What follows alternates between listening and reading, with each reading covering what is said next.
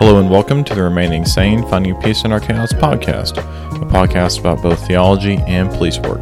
I'm your host, Will, and in today's episode, I interview famed apologist and former LAPD detective, J. Warner Wallace.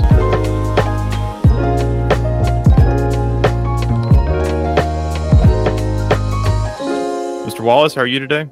Doing well. And you know what? I'm so glad we're doing this because we have a website that we also do called the Thin Blue Life. And I want to get this podcast, when we get done with it, I'm going to post it there because I want people to be exposed to all the different, it's what a great combination, right? You think, oh, are we the only ones out there that are talking about police work through a Christian lens?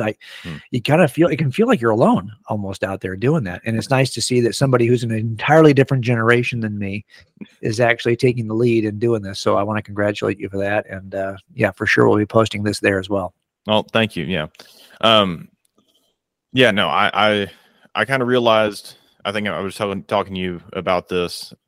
Police work does have some Christian elements behind it, right? Like there is an overarching sense of doing good and protecting the public that are inherently Christian values. Absolutely. And so you can derive those values like in a total vacuum, right? The classic example of finding quote unquote goodness from a total vacuum that doesn't have Christ is Confucius. But stepping away from that, you do find the sense of having guardians or soldiers in different societies. But looking at the work that you do through a Christological lens, I think it's very important. I think that it helps keep you, now how this podcast, it helps you remain sane in your work so that you don't become just jaded and nihilistic.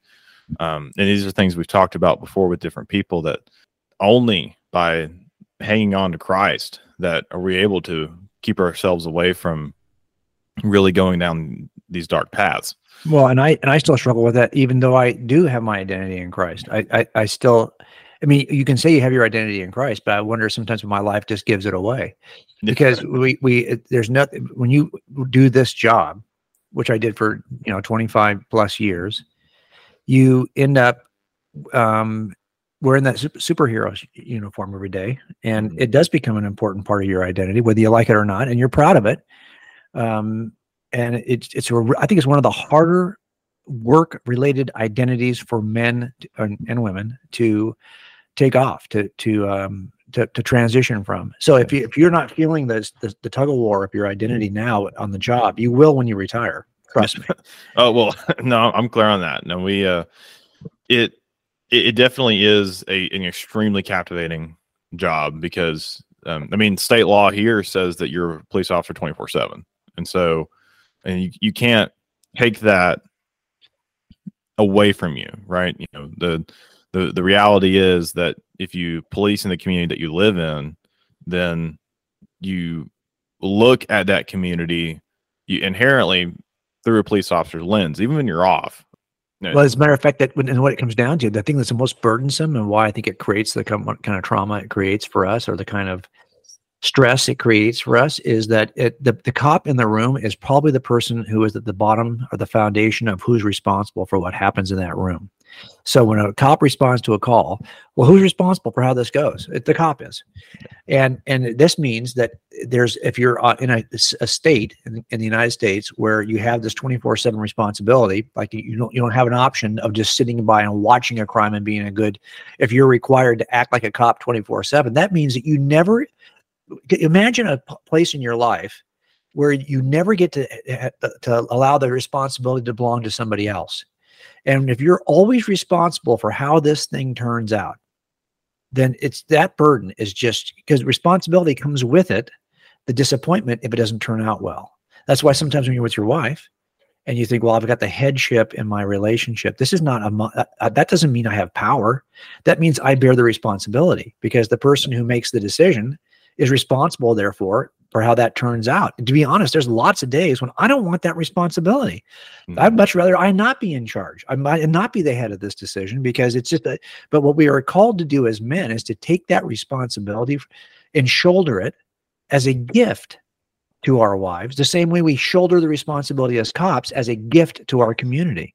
Yeah. But if you can't ever take that off, that will eventually wear you out. Once again, there are certain practices that you can do to recenter yourself. We talked about prayer. We've talked about, trying to get away from this for a little bit. In fact, I had a guest a couple of weeks ago mentioned that one of the most efficacious things she did was they went on like this 3-day wind-shaped marriage retreat. And so my wife and I, we're going to do one of those just to get away from this for a little bit, because sometimes it's good that people don't know what you do, right? And so then because you don't want to be talking about this 24/7, so it's good to find stuff that's outside of this. That's why I've got a couple of hobbies. Go ahead. And the problem with this, right? Because this is something that we both struggle with, even in two different generations, is that this, what we do as cops, is there's no one else who has this responsibility. I always put it this way: we are the one necessary profession upon which every other profession is contingent. So when they formed the state of Tennessee, I guarantee you one of the first things they did was establish the county sheriffs.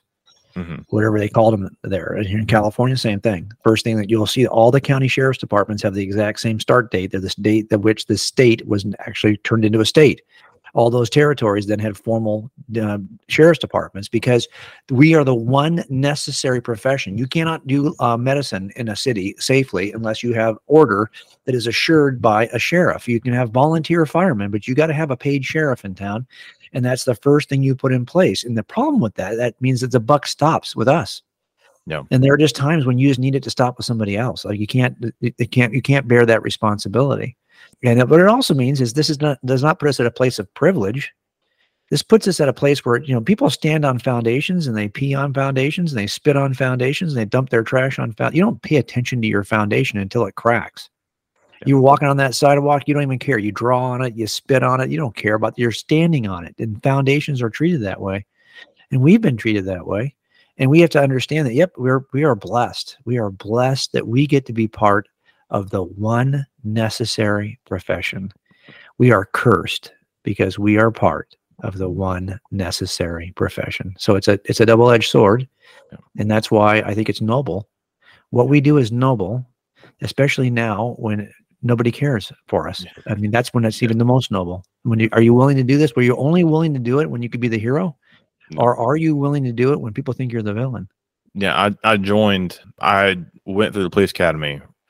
I got hired right before George Floyd happened. And so I went through the police academy while George Floyd and all that was going on.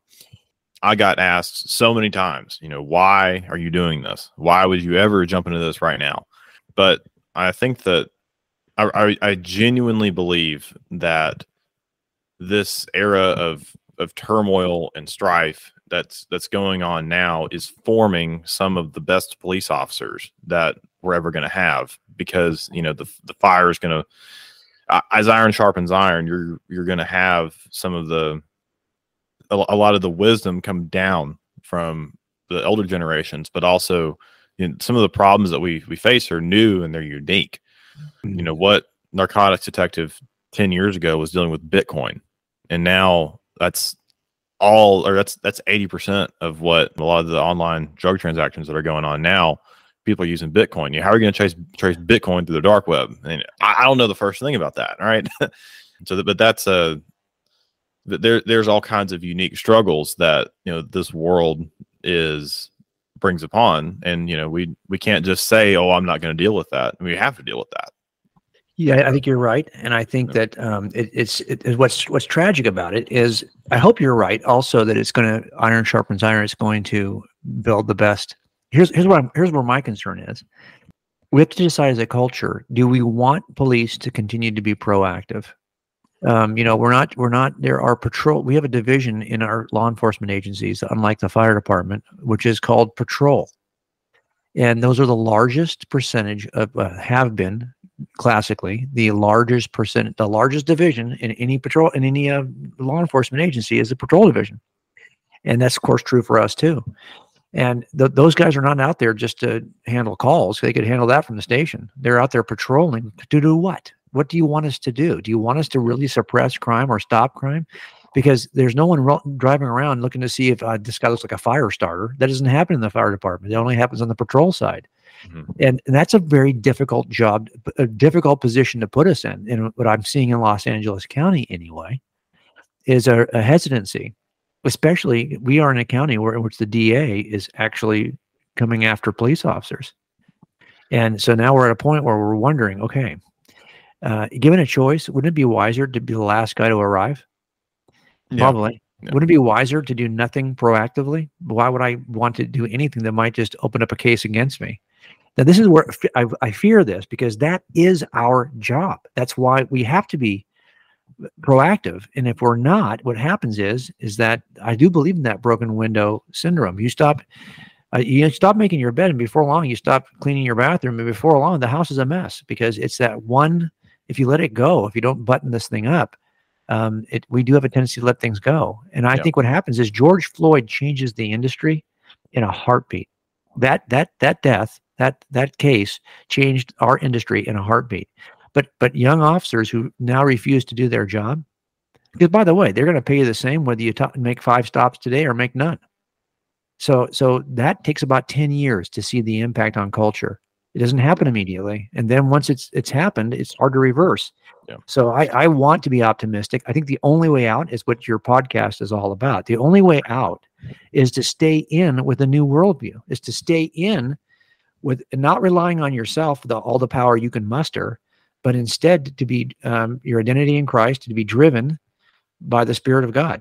And that changes things. Yeah. Well, speaking about that, I have done a little bit of research as to your story, but I was wondering if you could tell us, how you found God, how you became interested in God, all that. If you could just give a brief background. Well, I was not raised in a Christian environment. My dad was a cop, and he's not a believer. And he was there for about 28 years before I came on. He retired the day I came out of the academy. So I was bummed I didn't get a chance to work with him. My son had about a 2-year overlap with me. So we've been there for 3 generations, the same name. I was about 35. My son, Jimmy, who's been on the job now about 12 years, he was about 7 or 8 when I first started looking at Christianity. I was 35 and was working as an investigator. I was already a senior investigator in my agency. And I had opened a number. It kind of looked at a number of different kinds of cases. A lot of the stuff we were doing was crimes of person stuff, like robbery stuff. Did a couple of homicides we got pulled in on. I was working on a surveillance team, and I wasn't interested in Christianity at all. Didn't know anybody. The few Christians I knew, I didn't really have a lot of respect for, if I'm honest with you. And I was openly not hostile. I would mock Christians quite a bit, and a lot of people we would take to jail would tell us they were Christians, so they were easy to mock. So, these people would be wearing a cross on their neck while they're going to jail, slinging dope or whatever they were doing. Or they just tell us, I got saved at this big event and now I'm taking them to jail for a bank robbery. I'm thinking, really? So I didn't have a lot of respect for them. But my wife, and I think as I look back at this, it was probably because when we were in a different city, we had put our kids in a daycare, or not daycare, but preschool. And the preschool was a Christian preschool. And then, now they were in school, regular school, and they were no longer in that preschool. And then Susie, she always kind of wondered, should we raise our kids? I think she was just wanting to continue that experience, probably. I need to ask her about that. But anyway, so we ended up, she was safe like for years, 2 or 3 years while we were living in this neighborhood. Let's go to church. Let's try a local church. And I had a buddy who I was working with. To be honest, I didn't think much of him. He was always asking, "Hey, you should go to church with me."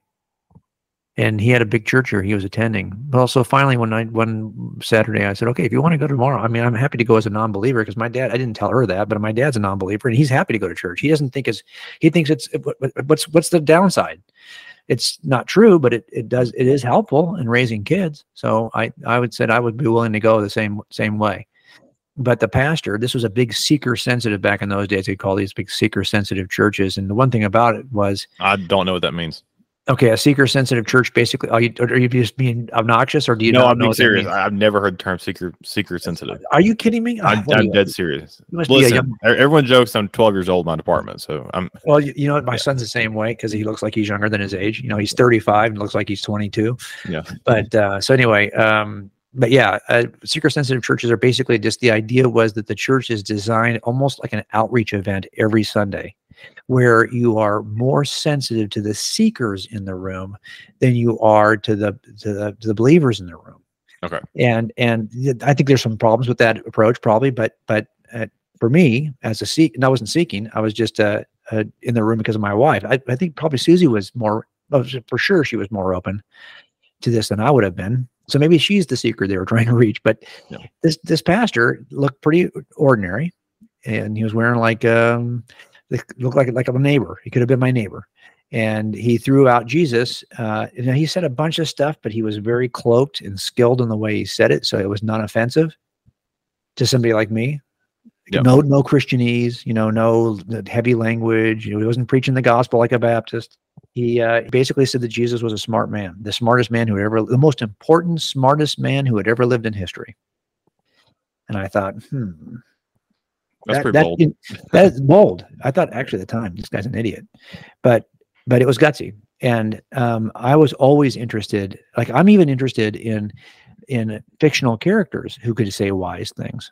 I've got another book coming out next year, and in that book, I think a couple places quote movie characters who say this wise thing that reveals some well-known aspect of human nature. So it's a truism, but it's coming from fiction. It's from the mind of the author. So I'm thinking, who cares if Jesus is fiction? Whoever authored this fiction called Jesus might have some wisdom. So I bought a Bible. As a matter of fact, I'm doing this podcast with you. I'm in the room. Hang on a second. I'm going to unplug for just 1 second. I'm going to get this Bible out. No one can see this but you and me, but I want you to see it. Okay, I'm coming back to my podcast station here. You're good. And this is the Bible I bought. It's just a $6, $7 Pew Bible. I keep it in this leather thing here so you can see it. It's just a piece of junk Pew Bible. And I put tabs in it because I started doing a forensic statement analysis through some of these claims.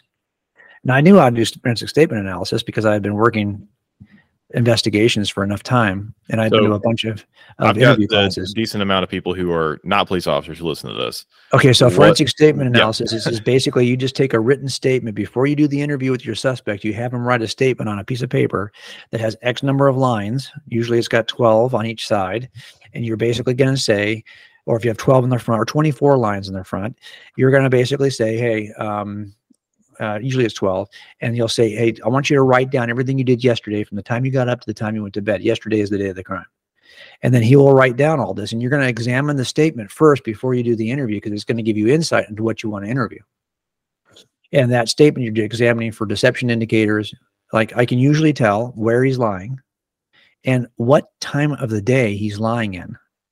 So, and you're looking at compression of time and expansion of time and use of pronouns, use of optional words, tenses, all kinds of all this stuff you look at in forensic statement analysis, which I've written about in some of my books. Mm-hmm. And I first did it on the Gospel of Mark, and you use different colors to look at time expansion or time compression or use of pronouns. And it looks kind of like everyone's Bible, I guess. But for me, it was all about the forensic statement stuff. I was looking at it to see if there was evidence in Mark's gospel for Peter as a source, because ancient sources tell us that Papias, for example, says that Mark is writing down Peter's testimony as he's sitting at the feet of Peter in Rome. Well, if that's the case, I should see some evidence of that in the account. And so I started to look at it forensically. That's what started this whole thing for me, was just examining the Gospels as eyewitness accounts. And so that's what I eventually convinced me that this was true. And then I ended up writing the first book, which was Cold Case Christianity, which now is in its 10th year. And it has kind of become like, is people read it. So that's great. Yeah, and I hope it's helpful to some people. Yeah. So I hope it's helpful. But that, it wasn't like I was I had a book in mind, Yeah. I did this process. I determined that the Gospels were reliable. I was stuck with the person of Jesus. And that is so helpful for us. Look, we're all, those of us who do listen to this, who are cops, or case makers. By our very nature, we are case makers. If you're working patrol you see that car go by, you're thinking to yourself, do I have probable cause for the stop on this? What are you doing? You're making a case in your head. That case will eventually end up on paper. Then you make the stop and you're talking to this guy and you're thinking, do I have probable cause to get in this car? You're making an additional case, which is also going to end up on paper. You eventually take the guy to jail. What's my reason to take him to jail? You're making a case in your head. You get to to the DA. Got to make that case to the DA. The DA eventually goes to trial. You're making the case to a jury. We are case makers from the moment we stop somebody all the way through trial. And that's who I was, case maker. Yeah. So I needed to know, is there a case here? And once I discovered there was, well, that changed everything for me. I became obsessed. Because C.S. Lewis once said this. He said, if Christianity is not true, it's of no importance. If it is true, it's of critical, infinite importance. The one thing it cannot be is moderately important. Yep. And that's the way I looked at it. So I was all in or all out. And the people who knew me and saw this transformation, they said, "Oh, you're going to end up being a pastor." I just know it because I was all out. I was very openly ridiculed Christians, thought the entire thing was stupid, and said it a lot. And so when people saw this change, they're like, "Oh, you're an extremist in one direction or the other." And now that was true. I eventually did become a pastor. Yeah. So currently you're also a professor. Is that correct? You're at So I mean, I'm the kind of person that turns corners, and when I turn a corner, I don't usually go back. Yeah. But I did, I worked as a cop for years and as a cold case detective, and I still have a couple of open cases, not my choice. They don't solve as quickly as you might like. So for example, I've got two that I've been out of the agency for 10 years. I don't think they've moved maybe 5 feet on those cases because you're waiting for breaks. You're waiting for something to change. You've kind of exhausted every lead you have, but something does end up changing and you get a phone call and off to the races, here you go again. So those kinds of cases stay open for a long time. And so I do have cases I probably am going to get sucked back into. But in the meantime, I'm writing about Jesus. And I pastored for a number of years bivocationally, right? While I was working as a detective, I would volunteer as a pastor. And trust me, if you'll be willing to volunteer 30 hours, people will take your 30 hours. So, that's where I ended up. And I ended up leading a church, a Southern Baptist church plant, which I had for 5 or 6 years. And then I wrote Cold Case, and it changed everything for us. And now we're doing this, but it's a season. And like you and I were talking about earlier, that the most important thing I can say is that if you're listening to this and you're a cop, at some point you're going to encounter trauma. Something's going to traumatize you. Or when I say trauma, I don't want to, like, if you're a cop my age, you're like going, really rub some dirt in it. Like we all experience these things. We don't get shook up over them. We're men. But the reality of it is we do get shooken up over them. And we're shaken in a different way. And we maybe have a different kind of a response to that, not necessarily a good response. Mm-hmm. Often the kind of response we have is more destructive because we're eating our stress, eating our despair, eating our doubts. We're not expressing them in some way. Maybe the younger generations do a better job of that, actually. But you're going to encounter some form of something that a gut punch that shakes you. And when that happens and you experience that gut punch, you have to figure out how to survive it. And one thing I've noticed about trauma, and I do a lot of this work now with officers, is that the definition of trauma is simply an event that shatters your prior perception of the world and yourself. So you hold a view of the world, like tactically sound officers don't get injured, don't get ambushed. And then suddenly you get ambushed. And now your view of like, well, if I do things a certain way, this shouldn't happen to me. And it happens anyway. And then it starts to immediately impact the way you see yourself. Well, maybe I'm not a tactically sound officer. I always thought of myself that way. And so now you're having not only a challenge to your life experience, you're having a challenge to your identity. And what happens there is it drops you to your knees. And if you stay dropped at your knees and don't perform well anymore, we call that post-traumatic stress. Like you're now performing at a level and you're not flourishing the way you used to. You're now arguing with your wife more. Your whole life is starting to become unraveled. Now, if we can help you and you return to the level of performance you were at before the event, we call that resiliency. But when the officers come to me now, we've been volunteering as the lead chaplains at the Billy Graham Evangelistic Association Marriage Resiliency Retreat. Now we're in our 5th year. And what I've learned is that I want more for the officers who come up there than to get them back to resiliency. I want them now to perform at a level that's even higher than they performed at before the traumatic event. And that is called post-traumatic growth. And how do you get there? Well, the secular studies have already identified what works and what doesn't work. And what they've identified as working is something that secularists call meaning making.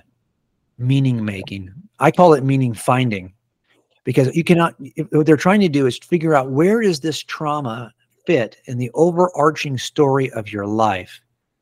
Like, what good could come out of it if you saw it, and how it fits into the structure of your life? Well, nothing does a better job of this than the Christian worldview, but you cannot make that up. I mean, I could make some meaning, just like invent some purpose for my life, and then try to figure out how this fits in that purpose. But if there is an objective, transcendent meaning to life, then you can't make that up. You got to find it. You got to figure out what is the meaning of life.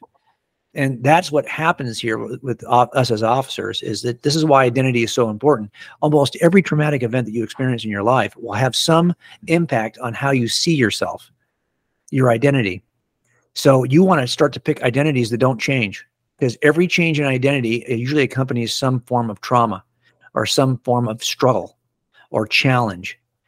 And that's why an identity in a transcendent worldview is, you're far more likely to suffer through challenges without suffering, because you're going to end up, your identity is never, I'm in Christ, and no matter what happens to me tomorrow, I'm still in Christ. Now, what you can do, and you've seen this too probably, is that if you have a false view of who God is, you can still struggle. So, for example, I've known Christians who are like, oh, if I'm an obedient Christian who does all this, checks all the boxes, and I'm doing all my spiritual disciplines, and I go to church regular and I volunteer, obedient Christians are blessed by God. If that's your view of God, and then suddenly something happens to you, well, now your worldview has been shattered. And you might think, well, am I not an obedient Christian? Or is God not good? If your worldview is a good God blesses obedient Christians, then you're like in the book of Job, where Job is asking, why are you doing this to me, God? And his friends are going, well, you must not be as good a Christian or a good a believer as you thought you were. There's the problem. So I think for a lot of us in this profession, we're trying to figure out, like, where is our identity? And then how do we lock onto that and do our jobs with that identity?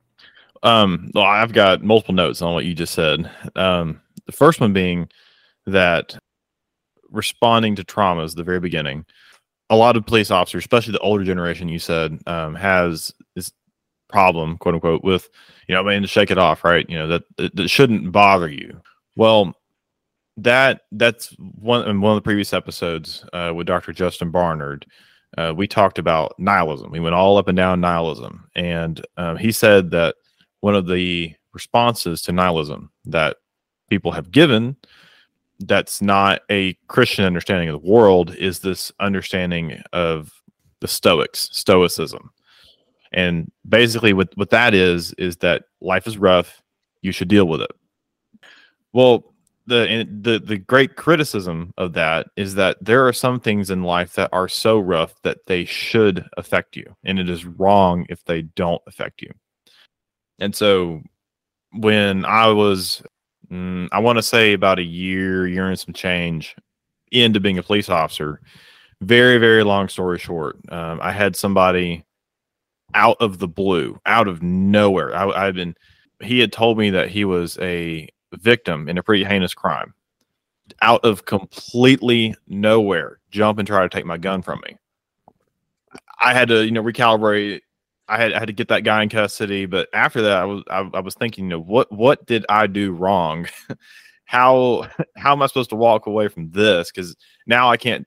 This guy said that he had been a victim of a pretty awful sexual. Well, full disclosure, it was rape, and then how am I supposed to walk away from this? I can't even trust a rape suspect to not assault me. Right, a rape victim, you're saying? Yeah, right? A rape victim. Yeah, right. To not assault me. Yeah. I can't just transpose that on everybody, because not everybody's out here to assault you. Right. Nor can I say that with I being a quote unquote bad cop, what reasonable person expects that to happen? But that did do a little bit of recalibrating. And so now, even though I may be on calls and it's nothing going on, I'm really conscious about my space, because something like that has happened to me before. That's right. And if someone questions me about it, I can tell them the story. So that's why I stay back from people. Absolutely. And I'll tell you something though. I'm going to come at it a little slightly different way. You've had a guest on who's spoken a slightly different way. So I do think that part of it is that some things should shake you. But this is a job where you're two competing interests as a cop. Your one competing interest is that you swore a pledge, a duty to, if need be, sacrifice your life to protect your community. At the same time, you want to get home at the end of the shift.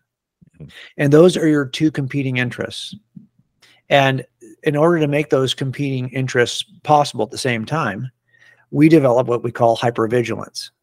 So this is the idea that I'm going to walk up on every car stop as if this guy's trying to kill me until I determine quickly, hopefully, and hopefully tactfully, that, without offending the guy, that he's not trying to kill me.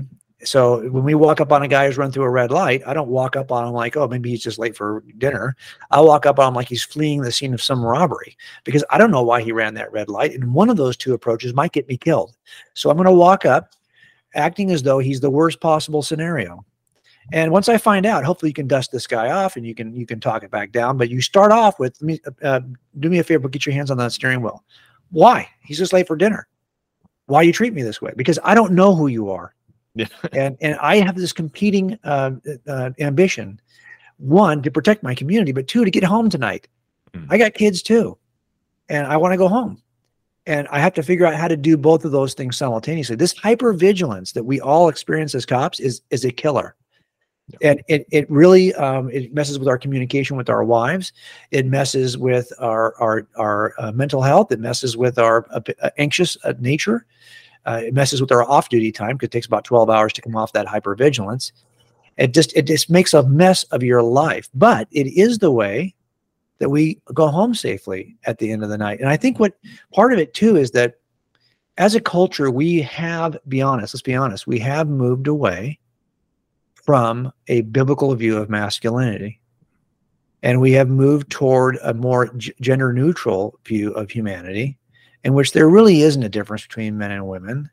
Yep. And the scriptures describe the female partner in your marriage as the weaker sex. That's how they're described. Well, they are physically weaker, typically, on average. Yeah. But they're also described that way because we need to protect them from things that will hurt them, not just physically. Yeah. And what's happened is we now, and so I think what we see is that in that environment, it wouldn't surprise me a little bit, at least, if men become more easily hurt. Like you can only imagine what it sounds like to my dad's generation of cops when they hear mantras like "silence is violence." Okay. Okay. I mean, to that generation, it's like, are you kidding me? This is a generation that came back from Vietnam and just sucked it up and made a life for themselves, or they crashed and burned because they couldn't make a life for themselves from all they saw in Vietnam. But those who survived it did it by rubbing some dirt in it. And I think that's why it's a little, I think also we are not a generation that has experienced even the more broad experiences of war. That World War II generation, a large percentage of men saw some terrible stuff and had to learn how to live their lives afterwards. And now we are not, the percentage of men who have to endure that kind of hardship is much lower than it was in generations earlier. Even for me, I mean, I grew up in that perfect sweet spot where I was not involved in a world war. So I think part of it is that we have to be careful to say, yes, some things ought to traumatize us, or we're not even human. But at the same time, don't do this. Let's put it this way. Now I'm going to say this, and you might take offense to it, but I'm just going to say it. Not you personally would take offense to it, but people who are listening might not like it. But I always say that in order to do the jobs that we do, we have to draw a very tight circle around the people for whom we are willing to cry. So if my nephew gets shot in the forehead, I could work that case. You know why? I've drawn the circle tighter than my nephews. It's me, it's my wife, it's my kids. Basically, that's it. I could work anyone else's homicide because I might have to. But I can tell you, when you get to that kid who's been killed by his father, and it's brutal, if you're going to internalize that and see your own kid lying on the floor there, you are not going to be able to work that case. So what kind of people does this develop in this industry? People who are pretty calloused, because I can't be traumatized by this either. No. I might have another one tomorrow. We are one of the terms I read this somewhere, that police officers are the vehicle or the vessel. I can't remember if it's a vehicle or vessel through which the government views trauma, or the government views evil doing. I can't even quote it now, but but essentially we are the lens through which the government has to deal with crime occurring. Crime right. is very nasty and dangerous and not fun for most people to deal with. But we are the lens through which we have to present that back to the government. Well, let And me so, say something. This is something that always strikes me as interesting. So I'm a Christian, I'm a Christ follower, and I want to be conscious of my words. I don't want to speak profanely, but you know very well that in that the force escalation, if you look at your levels of force you're going to use with people, that your physical presence is the first level of force. I can walk into a room, and if you're big enough, I had partners that were 6'5", 280 pounds. When they would walk in the room, pretty much everybody would just go along with the program. They wouldn't do that for me. Pardon me. Why? Because I'm not 280. Your physical presence is often the first line of defense. Then what's next? What's your words? It's what words can I use? Now, there are times in certain settings that the culture now expects extreme civility from us. Yet, if I'm civil with the person I'm talking to who is not being civil, that person I'm talking to is very profane, I could say, sir, I need you to stop doing that. And likely I'm going to get in a fight. yep. Or I could say something that's a little bit more profane and direct, and he's going to go, maybe I won't try this guy. Like he's trying to figure out, who am I? And he's using my words either against me, or he's evaluating me through my words. So then I'm stuck as a Christian trying to decide, okay, so look, if words alone could prevent me from having to use the next level of aggression, and I don't want to use the next level, I'd much rather stop with words. But the only words that will work in this setting are words I don't even feel comfortable saying anymore. Now what do I do?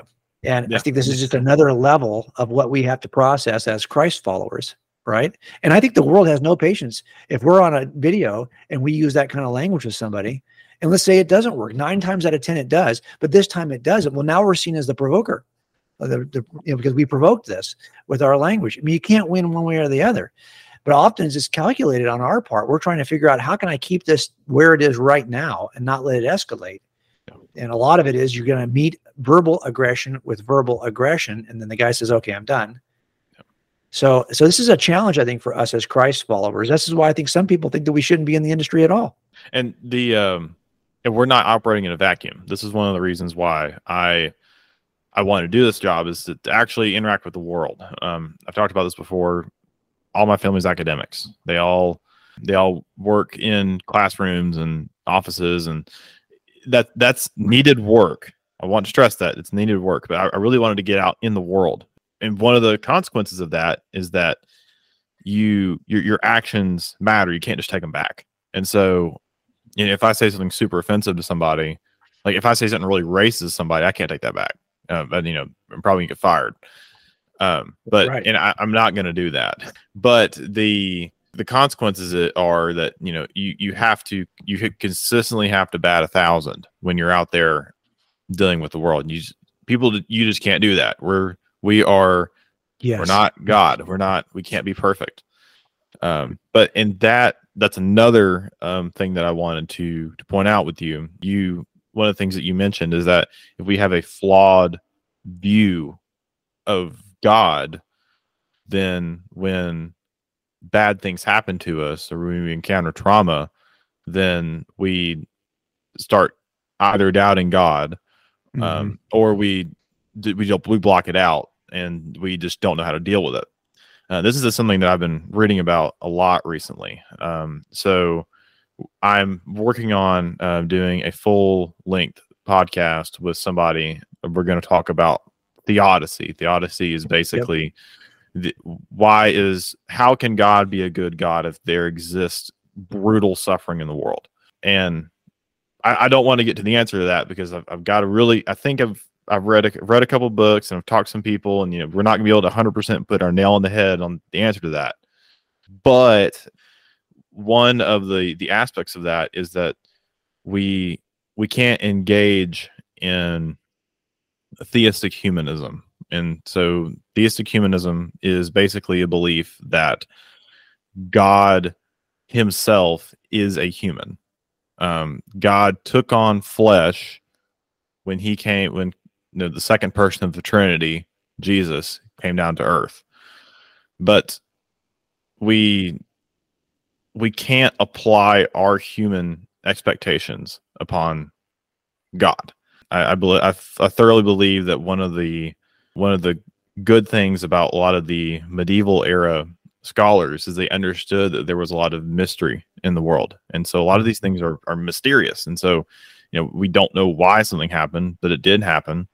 What we have to hold on to is that we, as police officers interacting with the world, and especially as Christians, we are contributing to Christ's greater story, knowing that he's coming back.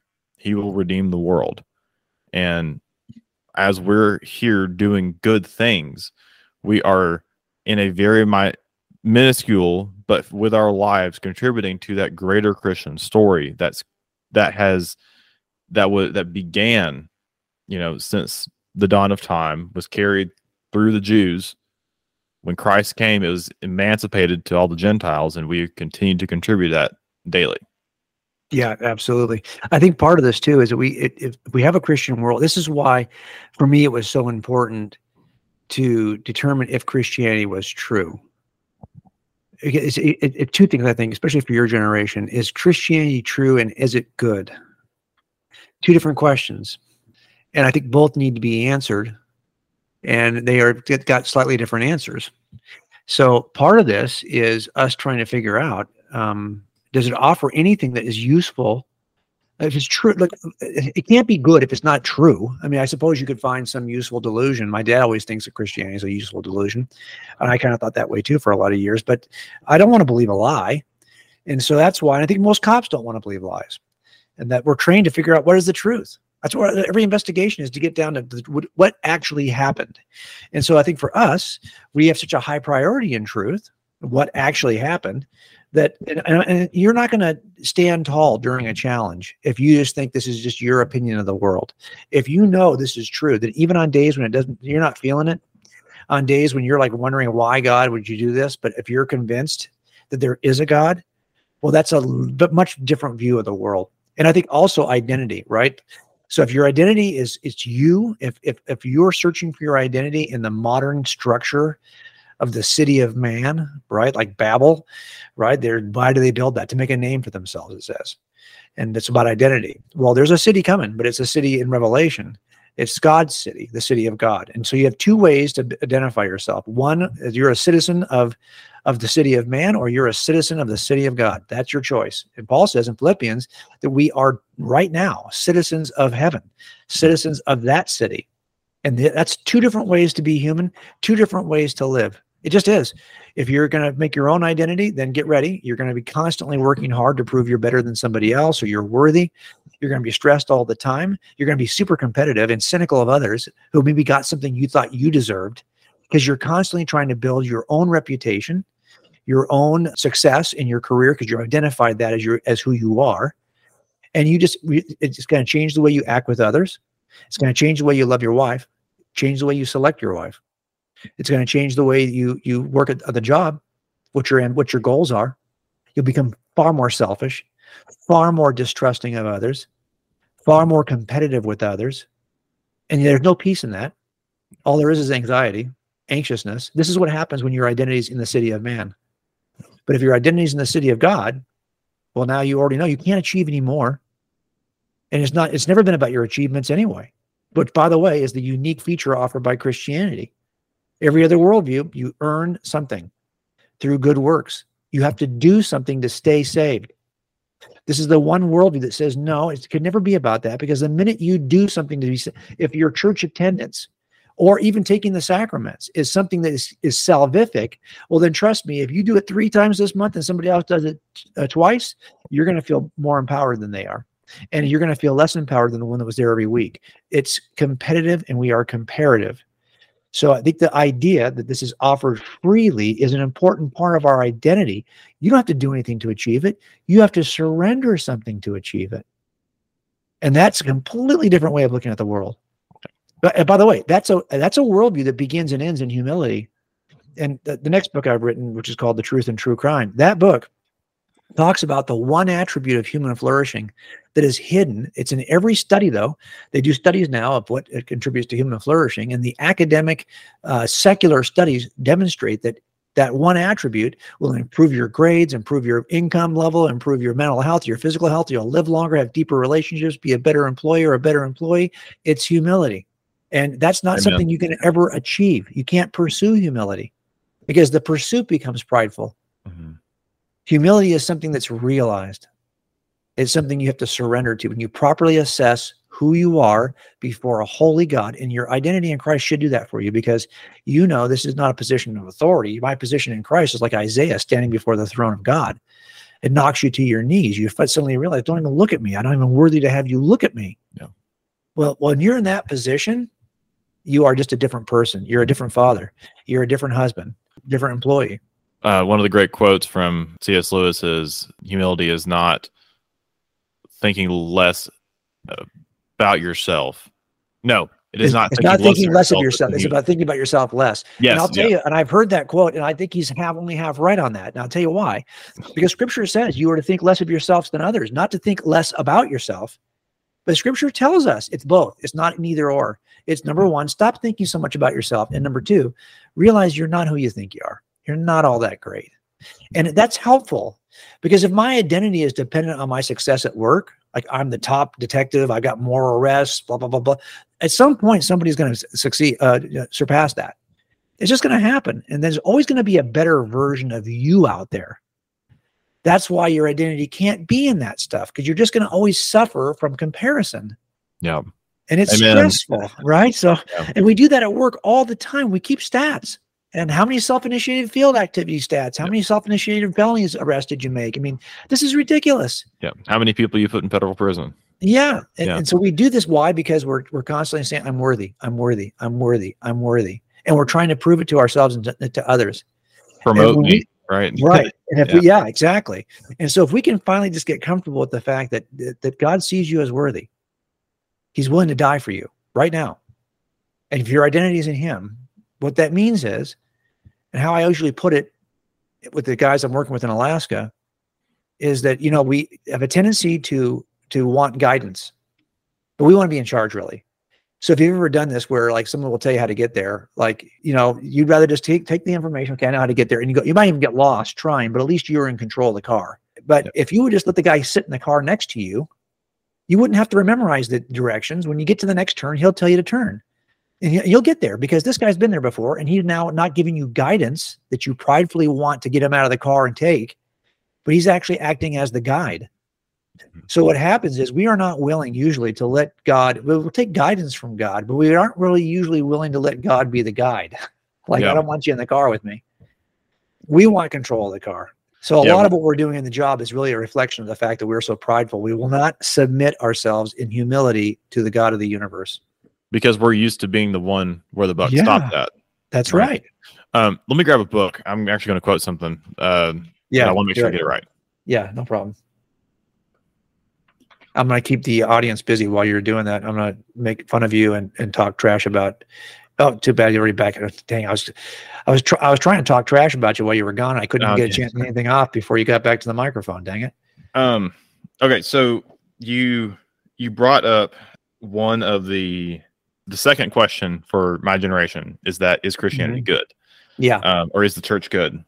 One of the things that a little bit of background about me, for a while was a hardcore utilitarian or rationalist. So I believe that, modernism was good. That the Renaissance and the Enlightenment especially brought about good changes in the world. Go down this full rabbit hole of rationalism, and that's what your old belief was. Yes, and I'm way against that now. I'm very very much believe that we should all pursue Christ. Full stop. One of the arguments that I would use is that the church was, or rather Rome. So like Rome and Greece were these great laboratories of academia, right? So these good ideas of modernism we still use today that came from Greece and Rome, went away during the Middle Ages, and then came back during the Renaissance and haven't left since. And that we should continue to pursue these things. And I realized a while back that these ideas, the good ideas of this world, that the church is the ultimate thing that changed the world. The Christ coming down on the cross and the founding of his church changed the world. Yes. If we and how I typically say it is that Christ initiated a worldview that had more impact on literature, art, music, education, science, and even other theistic worldviews than any other historical figure. Mm-hmm. So his impact is, if you love the arts, you can thank Jesus for being the most drawn, sculpted, etched, painted figure in the history of historical characters. There is no other historical figure who's been more imaged than Jesus of Nazareth. And not only that, the top artists in every genre of art history have all imaged him. This can't be said of anybody else in history. Music, we are a singing worldview. We've had more impact on music, the creation of musical instruments, minor scales, major scales, musical notation, harmony. All of these are inventions of Christians who are creating music for the church primarily. What other worldview has somebody who is singing to a live audience every Sunday? That's called Christianity. That's the local church. So it's not just the arts, though. All the scientists in the scientific revolution dominantly were Christ followers, because Jesus introduces a worldview that opened up the sciences. And I wrote a book on this called Person of Interest. And in there, I give you 7 igniters, 7 reasons why the Christian worldview ignited the sciences. As a matter of fact, the top 10 universities, no one has contributed more to universities than Christianity or to education. Why? Because Jesus didn't come to make converts. The Great Commission is about making disciples, teaching them everything that I have taught you. It's a teaching worldview. The top 10 universities in the world today were all planted by Christians. Christians have founded more universities than all other groups combined times 10. I have a list of these in Person of Interest. I just think in the end, we have underestimated the impact that Jesus has. An impact that's not just, well, so what? Well, it turns out everything that you think is beautiful, everything you think is good, art, literature, music, science, education, those are all grounded as you know them today by Jesus of Nazareth and his followers, given that worldview that he established. So I wrote that book not to show. Do I think it's evidence of God of Christianity being true? Yeah, I do. I'll tell you why. You can't imagine a fictional character in the history of fictional characters that has impacted literature, art, music, education, science, and world religions like Jesus of Nazareth. And if you can't imagine there's a fictional character out there, it's a reasonable inference that Jesus is something other than a fictional character. But I don't think you can imagine another real human who's had the impact on the things that I used to love as an atheist, literature, art, music, education, science, and world religions. No one has had an impact like Jesus. So it's reasonable to infer that he's not a human. In other words, of the 3 options, man, myth, or Messiah, only the third best explains the impact that Jesus had on culture. So I think that his impact is an evidence of sorts. It's part of the cumulative case for Christianity. But more importantly, if nothing else, it's evidence that Christianity still matters, that Jesus still matters, because the things that matter to non-believers are all Jesus dependent. So I think in the end, that's why I think that we have to be able to make it. If anyone's going to make this case, it's going to be case makers. So if you're a cop listening to this, or you're a detective listening to this, why is it we are so much? It's so much easier. I don't know what your sports team is. I mean, is it the Titans? Are you a Tennessee fan, or no? I'm originally from Georgia, so I'm Georgia all the way for all my stuff. But so you're like a Falcons fan? Is that what you are? Well, okay, so. Come on now. I'm not NFL. I'm only really college football. So college football. Okay, so yeah, we're in South. So well, that's why you're saying that now, because you got the world champion, 2-time world champion Bulldogs. Okay, so the point is, I bet you can make a case, and most of us who are sports fans, especially as guys, especially as cops, we could talk about sports with anyone in the car. Anyone we're working with that night, we could talk for hours and make a decent case for why your team is better than their team. We're trash talking right now, and my phone is blowing up on fantasy football because today is the waiver day, right? So we're all talking trash. Well, why is it we are more passionate and more equipped to talk trash about football than we are to talk the truth about Christianity? We are. You know it. I know it. There are things that animate us, and they don't happen to be God usually. They happen to be the idols that we have here on planet Earth, one of which is our sports teams. So I just think in the end, that stuff's not going to make your day any easier as a cop, that your sports affiliations are not going to change your life. But if you have your identity in Christ, your shift will be different tomorrow. Your shift will feel different. You'll work that shift differently. You'll interact with people differently. You'll have different set of expectations, therefore a different set of responses to what happens to you. Everything changes once you change your identity. Christianity is the ultimate great worldview. It is the, so as I was looking for this quote, I found another really good one, compares some of the historical worldviews, and that is, so you just went on about how the physical, how we can see today how Jesus is the great person who changed the world. One of the things that I didn't really know this, because I don't think we do a good job teaching it in today's worldview, or in today's world. The church creates a new world. It creates a new way to look at the world. And so what I mean by that is that a lot of people, as I was saying, with Greece and Rome, would say that the East was completely different from the West. And the West is where we had democracy, freedom, X, Y, and Z. And these great ideas that built the West grew up here, and then these ideas didn't exist in the East.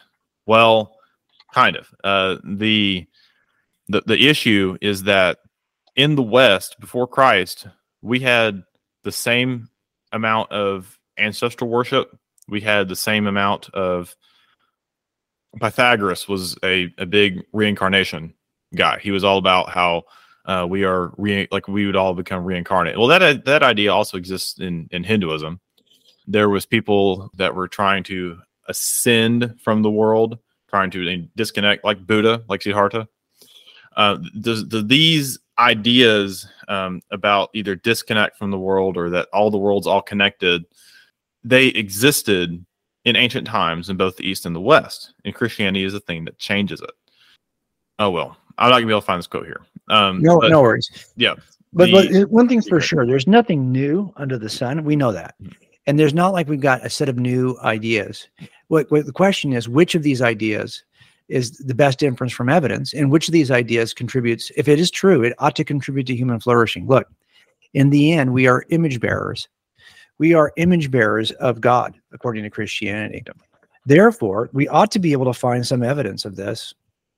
And this is why, and that's why, look, does the Bible describe the world the way it really is? That's the question. Does it describe humans the way we really are? If it does, that's a good evidence to actually trust what it's saying. It could be authoritative. More importantly, does the Bible describe an event in the first century that really occurred? It's the resurrection. It all comes down to the resurrection. You could look at all the other abilities that the Christian worldview has to generate art or literature. You could say, what is the ability the Christian worldview has to describe evil, to address evil? In the end, if its description of the resurrection is not true, then none of this matters. It all comes down to one central claim. Did the resurrection occur? If so, there is a being out there known as Jesus that lived on both sides of that line we call death, and can tell us something about both sides. And that authoritative position he would hold would be the only one like it. So he would uniquely have a perspective that no other human teacher like Buddha or anyone else would have. Baha'u'llah, Muhammad, whoever you want to say. His view would be unique. And so we have to ask that question as case makers first. And this is why I even wrote a book about it, because that was a question I had to answer for me. Did this guy rise from the grave? If so, I'm going to listen to him. So in the end, that makes it simple. The other thing too, you and I both know cops like it simple. I like it simple. Yeah. I don't, if I have to investigate 40 claims, I'm going to be like overwhelmed by it. But it turns out you don't. You have to investigate one claim. Did Jesus rise from the grave? If so, that will change things. Now, it is harder, I will tell you, for you than it is for me. And here's why. You're raised in the Bible Belt. You were raised someplace where there were a large number of Christians who had a lot of traditions that came out of their church culture, that I always say it's easier for me to make a case for the truth to people who don't know Jesus than it is to people who think they do. The reality of it is that we have to kind of get back to what's true. And I want the most primitive version of what's true. I was ignorant of all church traditions. I couldn't tell you what denominations there were and what the differences were between these denominations. I didn't know one from the other. I never paid attention to it. Not my concern. I was unchurched, completely unchurched. I think that was an advantage for me because I didn't have to carry along with me some notion of Jesus that I held prior to meeting Jesus for the first time. And I think in the end, what our traditions sometimes do is they disable us. So I know we don't have a lot of time left on this, but I wanted to say that at least that one thing is that we have to take a fresh look with new eyes at the person of Jesus. And I would suggest all of you to hold every religious tradition at an arm's length. History is important and it informs our process for sure. At the same time, what's really important is, when I look at how should we behave as Christians, it's in there. It's in all the letters. It's also in the book of Acts. And as you're experiencing your life as a Christian, if you can't locate it somewhere in the New Testament or in the book of Acts, then start to reconfigure your life to live a life of surrendered life to Jesus that you would find in the book of Acts and in the New Testament. And you don't have to get caught up with traditions. So if you've had a bad experience with Baptists or with Lutherans or with Methodists or whatever is your bad experiences with, I get it. That's not what we're asking you to join. We're asking you to take a fresh look at Jesus. Did he rise from the grave? And then you can, if you were discerning enough, like, do you trust your friend's view of your favorite sports team? No, you've made that case for yourself. You've gathered that together. You're looking at your fantasy sports team. You built that special team on your own. Well, it turns out you could have your own relationship with Christ. It's completely guided. It's got the parameters, the fences that are called the New Testament. They keep it within boundaries. Yeah. But in the end, I want to be a scholar, like all of us as cops. Here's what happens, dude. At your age, we form our identity based on our toughness, our athletic prowess, our sharpshooting, all the stuff that makes a good cop a good cop. When you get into your later part of your career, it's not based on any of that because you can now run a lot faster than me. You can chase a guy a lot further than I can chase him. The reality of it is now I have to have what comes to this age, and this is wisdom. So I want all of you listening to this to have wisdom. Well, wisdom is something you get from Scripture because wisdom, when it's ancient and when it's grounded in transcendent moral truths, that's really trustworthy wisdom. Yeah. So if you're going to master something, don't master your penal code. Don't master your MOU. Don't master. Instead, how about mastering the book? The book that is God's word. And if you have that, if you've mastered that, you'll be a source of wisdom in your agency. And wisdom is, when it's grounded in ancient wisdom that has stood the test of time in the unchanging nature of God and in the unchanging nature of who we are created as biological image bearers. Because the reality of it is culture can change. You're still the same biological being that God created. And if you want to know what your purpose is, if I hold up a widget and say, what is this for? You don't know. Well, you could say, what's the brand? And you could Google it. And once you find the manufacturer's page, you can figure out what it's for. It turns out the surest way to know the purpose of something is to return to the manufacturer and see what he built it for. Mm-hmm. Same is true for us. If you want to know what your purpose is on the job, return to the manufacturer and you'll figure it out. Yeah, we are, once again, this is something we've hit over and over, is that we are little images, or we are icons of Christ. We're not Christ, right. But we are, but we have to try to, bear his image. And how you do that is not to work harder. It turns out this is the one worldview that says that if you adopt it and you could become a believer, other worldviews say now God is going to fight for your battles. God's alongside you. This is a worldview that says that once you become a believer, God is inside you. The Spirit of God now resides in you. You are now the temple of God. Well, think about that. So what that means is I don't need to try harder to be Christ-like. He's in me. I need to surrender harder. I need to surrender to what I know is true. Stop trying to do it on your own power. That's my struggle, is that I keep on thinking, well, okay, I got to do more. I got to do these 5 things. I got to do these disciplines. I got to do. That's what you do if the God you worship is not residing in you. You're trying to attain, you're trying to reach him. If the God you worship is in you, you're simply trying to get transparent and visible so that he could be seen in you. And that's where I struggle, is I'm still trying to be in control. And folks, that is a game that is just ripe for trauma because you're going to fail. And how you live with failure then becomes how you move forward tomorrow. So anyway.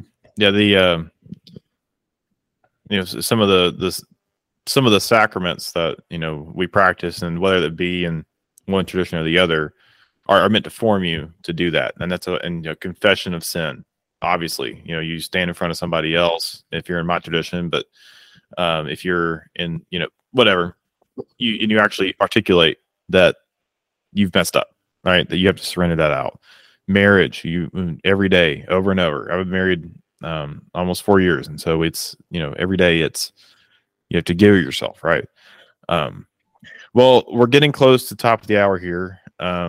I was wondering if you could give a couple things for us. The first one is we want to contact you or find out more about you. What are a couple resources that we can use, and talk about your new book that you've got coming out. And the last one is, do you have any parting advice for police officers or listeners of the show? Okay. Yes. Pretty quick here. You can find me at coldcasechristianity.com, coldcasechristianity.com. Now we have a website that's basically Christianity from a detective's perspective, but we have a website that is detective work from a Christian perspective, and that's called The Thin Blue Life, thethinbluelife.com. So it's kind of the opposite of these two things. And we talk a lot about police stuff, 1 post a week on thethinbluelife.com. I'll be posting this podcast with you there. Okay, and we post 3 times a week at coldcasechristianity.com. And if you go to coldcasechristianitybook.com, you'll see the free offer we're making for anyone who purchases the book. I think that we as casemakers should be casemakers for Christ if we're Christians. And we have a course that we offer for free, 30 video sessions that you can take in your own privacy of your own home that'll help you make a case for Christianity. And actually, you'll be writing your own little booklet as a part of that process so that you can then return to your notes to make that case going forward. But my point is, that's all free if you buy the book. I want us to become really good Christian case makers. Now, that's what I would say to you as you leave.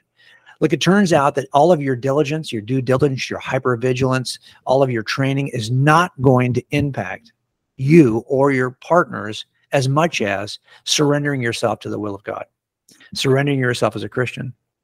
So we can prioritize a lot of stuff. And we can talk about these, and they're important to talk about. It's important to talk about training, what we expect of our partners. If we get into a mess tonight, here's what I expect you to do. At the same time, if we don't have the same worldview, we can't even grow as partners in the car together. So if you're going to talk to your partner about something in the next month, find out where they stand spiritually and see if you can help them, see if you can introduce them to the King, because life changes and you'll suffer trauma differently. You will remain sane if you have surrendered your life to the King. So that's my advice to all of you. Mr. Wallace, thank you so much for joining us today. It's been a real pleasure.